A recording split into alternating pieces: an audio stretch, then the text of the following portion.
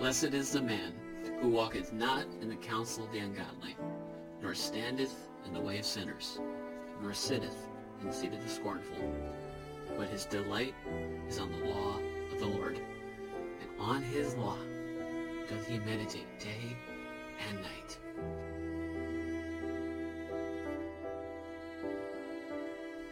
And he shall be like a tree planted by the rivers of water, that bringeth forth his fruit in his season. His leaf also shall not wither, and whatsoever he doeth shall prosper. Welcome to the Bread of the Word podcast, a podcast striving to feast on God's Word and let the Bible speak to us all. Let us, as a former generation said, go ad fontes, to the fountain, and be nourished and sustained by all that God is. Let's dig in together.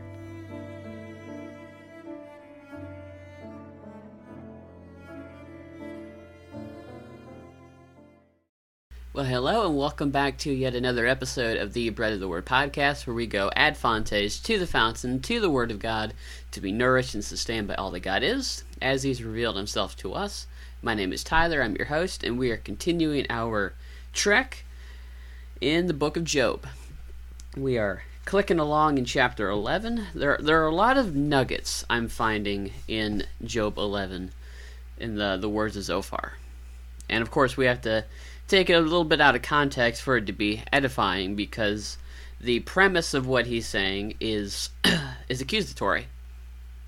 That just as Satan is presented as an accuser in the beginning of the book, so Zophar, Bildad, and Eliphaz have set themselves as accusers on the case of Job. But there's a lot that they say that is true, that it's helpful, just not helpful to Job. And we're getting some pretty good examples of that in chapter 11 as we are being introduced to Zophar. So, picking up where we left off, with "It is as high as heaven, what can you do? Deeper than hell, what can you know?" Talking about the depths of God. Can you fathom the depths of God? And of course, it's a resounding no. But he goes on in verse 10. "If he cut off, and shut up, or gather together, then who can hinder him? For he knoweth vain men, he seeth wickedness also. Will he not then consider it? For vain men would be wise, though he be born like a wild donkey's colt." That's our text today. And so, transitioning from we can't fathom the depths of God straight into, I guess you could say, the application there. That we're still fleshing out this idea of God being incomprehensible. That there is a depth to God we cannot plumb. That it is higher than heaven and it is deeper than hell. That the measure thereof is longer than the earth and broader than the sea. And if he cut off and he shut up or gather together, then who can hinder him? And this text I have struggled with because so many translations seem to put it different ways. That the Hebrew seems a little confusing. It's confusing to me because I don't know Hebrew. But from what I can tell, the words that we're translating here out of the King James as cut off, shut up, or gather. Cut off and shut up refer to are words that we see in Leviticus at a later point, dealing with the lepers. Sorry, I lost my train of thought there. But we read about the people with leprosy in the Old Testament, that they are cut off, that they are shut up from the rest of the villages, from the rest of society. It's the same words. They are isolated. They are cut off because, one, they saw leprosy as judgment of God. That in a very real way, they are cut off from the blessings of God. That one of the ways that God drew people to repentance was through sickness, was through illness a lot of times. We see this with leprosy in cases. But then in the New Testament, we see a different layer that gets peeled back with Christ forgiving lepers, and they still have leprosy. But in the Old Testament understanding, this is about being cut off from God, about being separated from His blessings. And God is free to do that, says Zophar.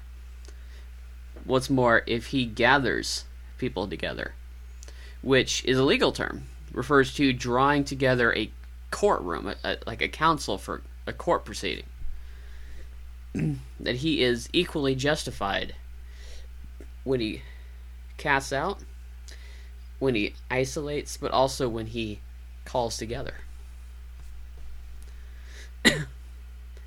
That He is justified in that decision. That while we may disagree with what God does in that moment, who can hinder Him? Says Zophar. Who then can hinder Him if He was to cut off? If He was to shut up people? If He was to gather together a court assembly? Who can hinder God from being just? From being God? And I'm reminded of the ending of the book of Jonah a little bit. After the corporate repentance of Nineveh, Jonah takes his seat. Essentially, he sits on a hill and awaits their destruction. And it doesn't come. And during that time that he's waiting,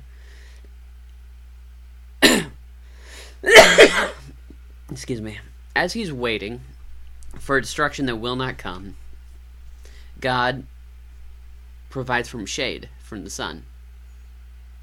He continues to show grace to Jonah even then. But then God sends a worm to devour that plant that was providing him shade, and to once again expose him to the scorching heat. And Jonah is not happy. And he said, "It is better for me to die than to live." And God says, "Is it right for you to be angry?"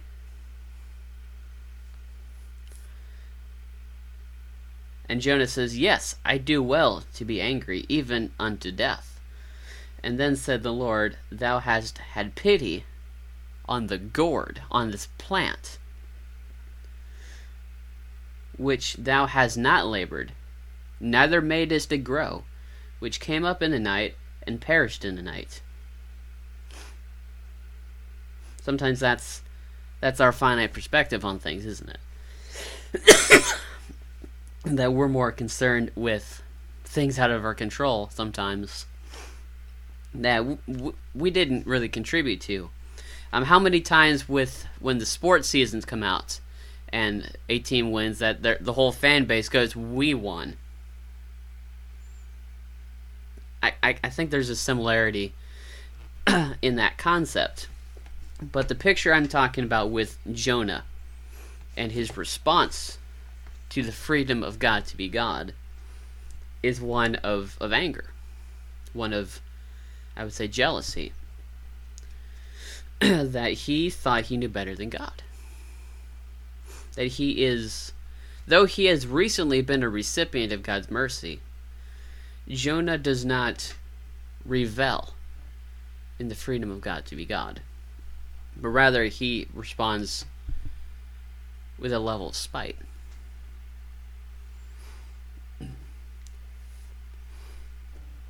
Job 11:11 says, "He knoweth vain men, and seeth wickedness. Will he not then consider it?" And the word that we see as vain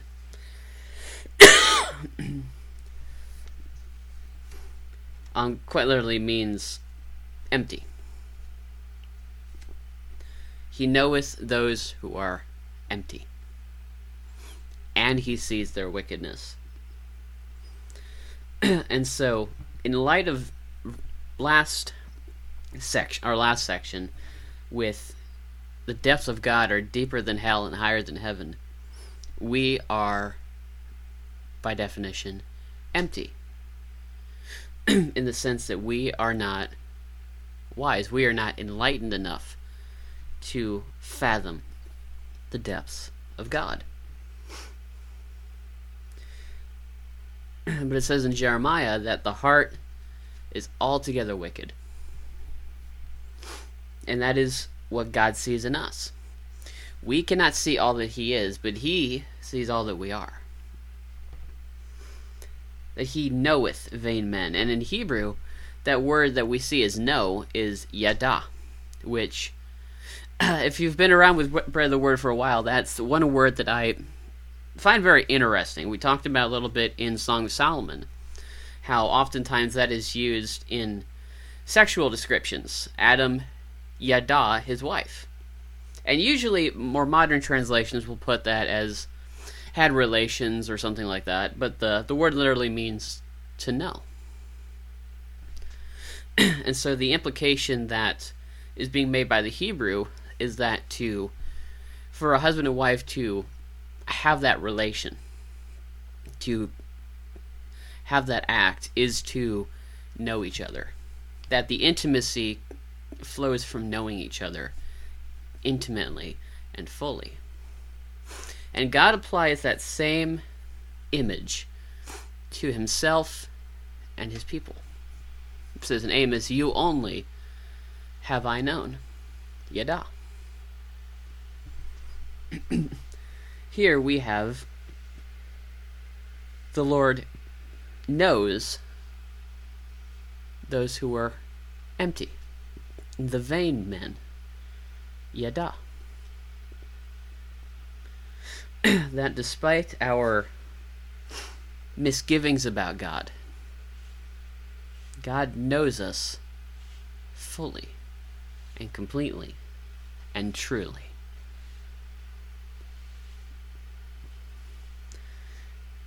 And with that, He also sees our wickedness, and He considers it.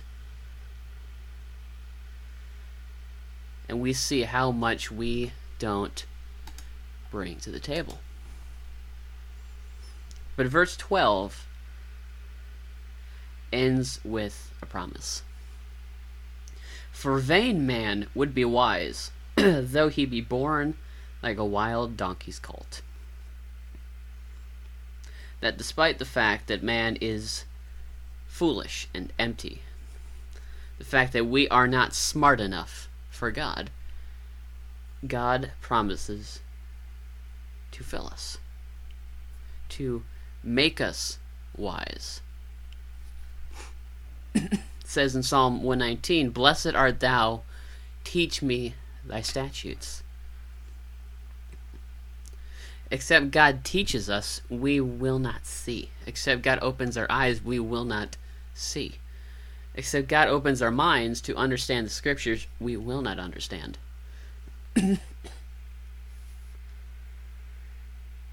But He promises to teach us. In a very small way, the vain man, those of us who are empty and bring nothing to the table, will become wise. How? Through God. Not through the passing of information, but by knowing God, who already knows us. Psalm 111 says that the fear of the Lord is wisdom, to regard God as He is, not as I would have Him, to take God as He says He is, as God, is wisdom. The beginning of the book of Proverbs says to fear the Lord is the beginning of knowledge.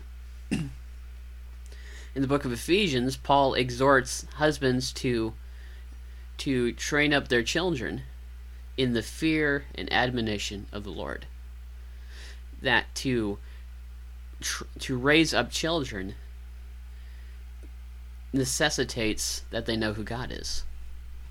Not in this little cutesy little box where we negate certain aspects of His personality or explain away things, but this is who God is.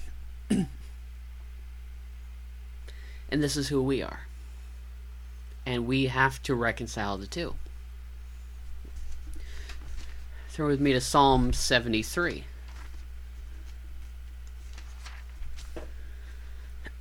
Psalm 73, verse 22. So foolish was I, and arrogant. I was as a beast before thee. I believe the CSB puts it, I was stupid. I was like an animal. Ouch. That stings a little. I was as a beast before thee. Nevertheless, I am continually with thee. Thou hast holden me by my right hand. Thou shalt guide me with thy counsel, and afterwards shalt receive me to glory.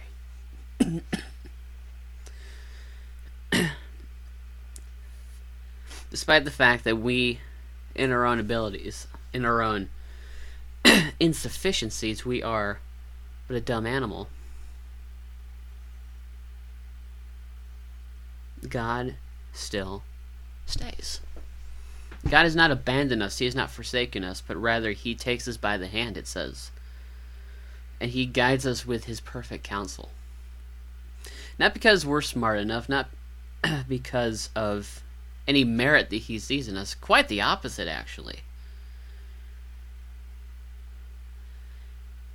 Deuteronomy 7 tells us that I chose you not because you are the greatest nation, for you're a very small nation, not because you are the most righteous nation, for you are a stiff-necked people.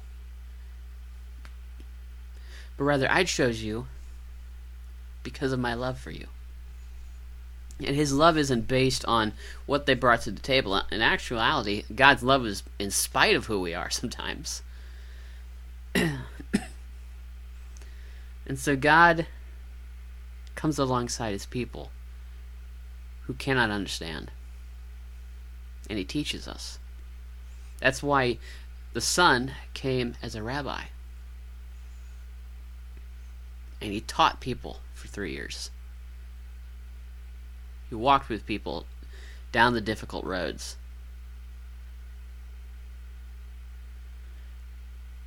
And so what do we do with this? Well, we recognize that we can't know anything except God teaches us. That degrees are great, that studies are great, that all the books we can acquire here in America are great. That we have been blessed in the ability to obtain that kind of material in such with the degree of availability that we have. But except God teaches us the Scriptures, we will be but vain men. And it says in James that if any of you lacks wisdom, let him ask God for it. And God will give it to him, unbegrudgingly. And so the advice of Zophar, I think, applies to us, who would be taught of God. To recognize that we bring nothing to the table. That we are like a wild donkey's colt sometimes. John Chrysostom put it that the comparison, there is no difference between our foolish pattering around and the incomprehensible noises that a donkey makes in the desert. That we don't bring anything of substance.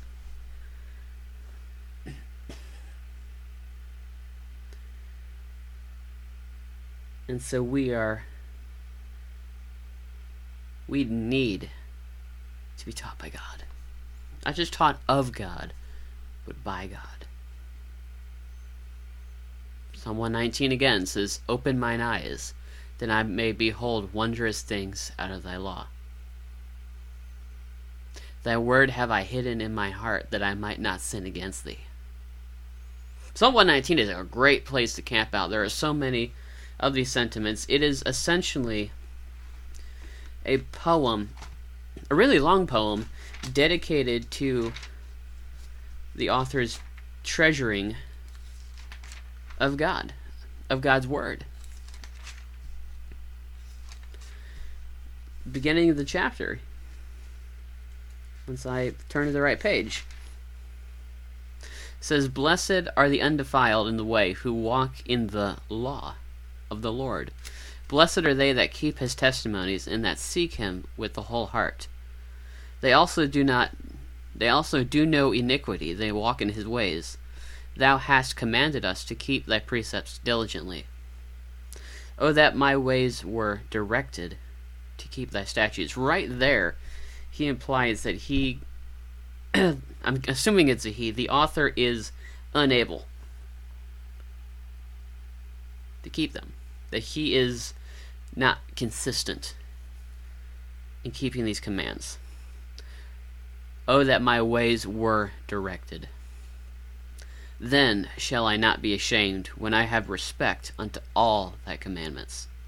I will praise thee with uprightness of heart, which I shall have learned, when I shall have learned thy righteous judgments. I will keep thy statutes, O forsake me not utterly. Wherewithal shall a young man cleanse his way? By taking heed thereto according to thy word. And that phrase, young man, in Hebrew, it literally means scattered. And as a younger person, I resonate with that comparison. There are times where I feel very scattered. Where shall a scattered person cleanse his way? By taking heed thereto according to thy word.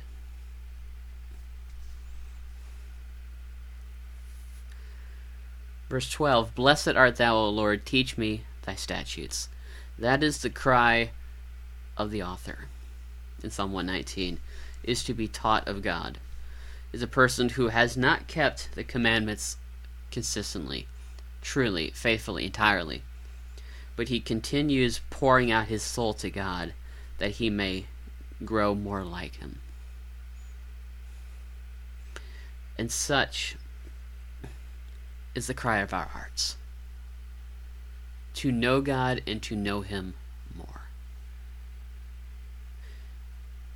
For God has given us all things pertaining to life and godliness. We have become partakers in the divine nature, having escaped the world and its corruption. We have become partakers of that divine nature. I can't stress that enough, that we are not the people we were if we be in Christ. That God has done something new in us. That I have a new heart that is inclined to the things of God. And gradually, slowly but surely, God is aligning my will with his. That I may keep those commandments joyfully. That his commandments are not burdensome and grievous, but that they are joyous and freeing. And that is because God is teaching me. That by myself, I am a vain man, as a man born from a donkey. But God is faithful to instruct his people, to lead them onwards to a bright future and a glorious hope. All of those things are found in and of himself. Thank you for listening. This has been the Bread of the Word podcast. Bread of the Word is a podcast ministry striving to feed people the wonderful words of God, book by book, chapter by chapter, and verse by verse, striving to let the Word speak for itself. This ministry is also a member of the Truth and Love Network, a diverse fellowship of fellow podcasts of different theological backgrounds, united in the gospel of God. For more from the Bread of the Word podcast or the Truth and Love Network, check out the links below and follow us on social media. Until next time, God bless. Matthew 4:4.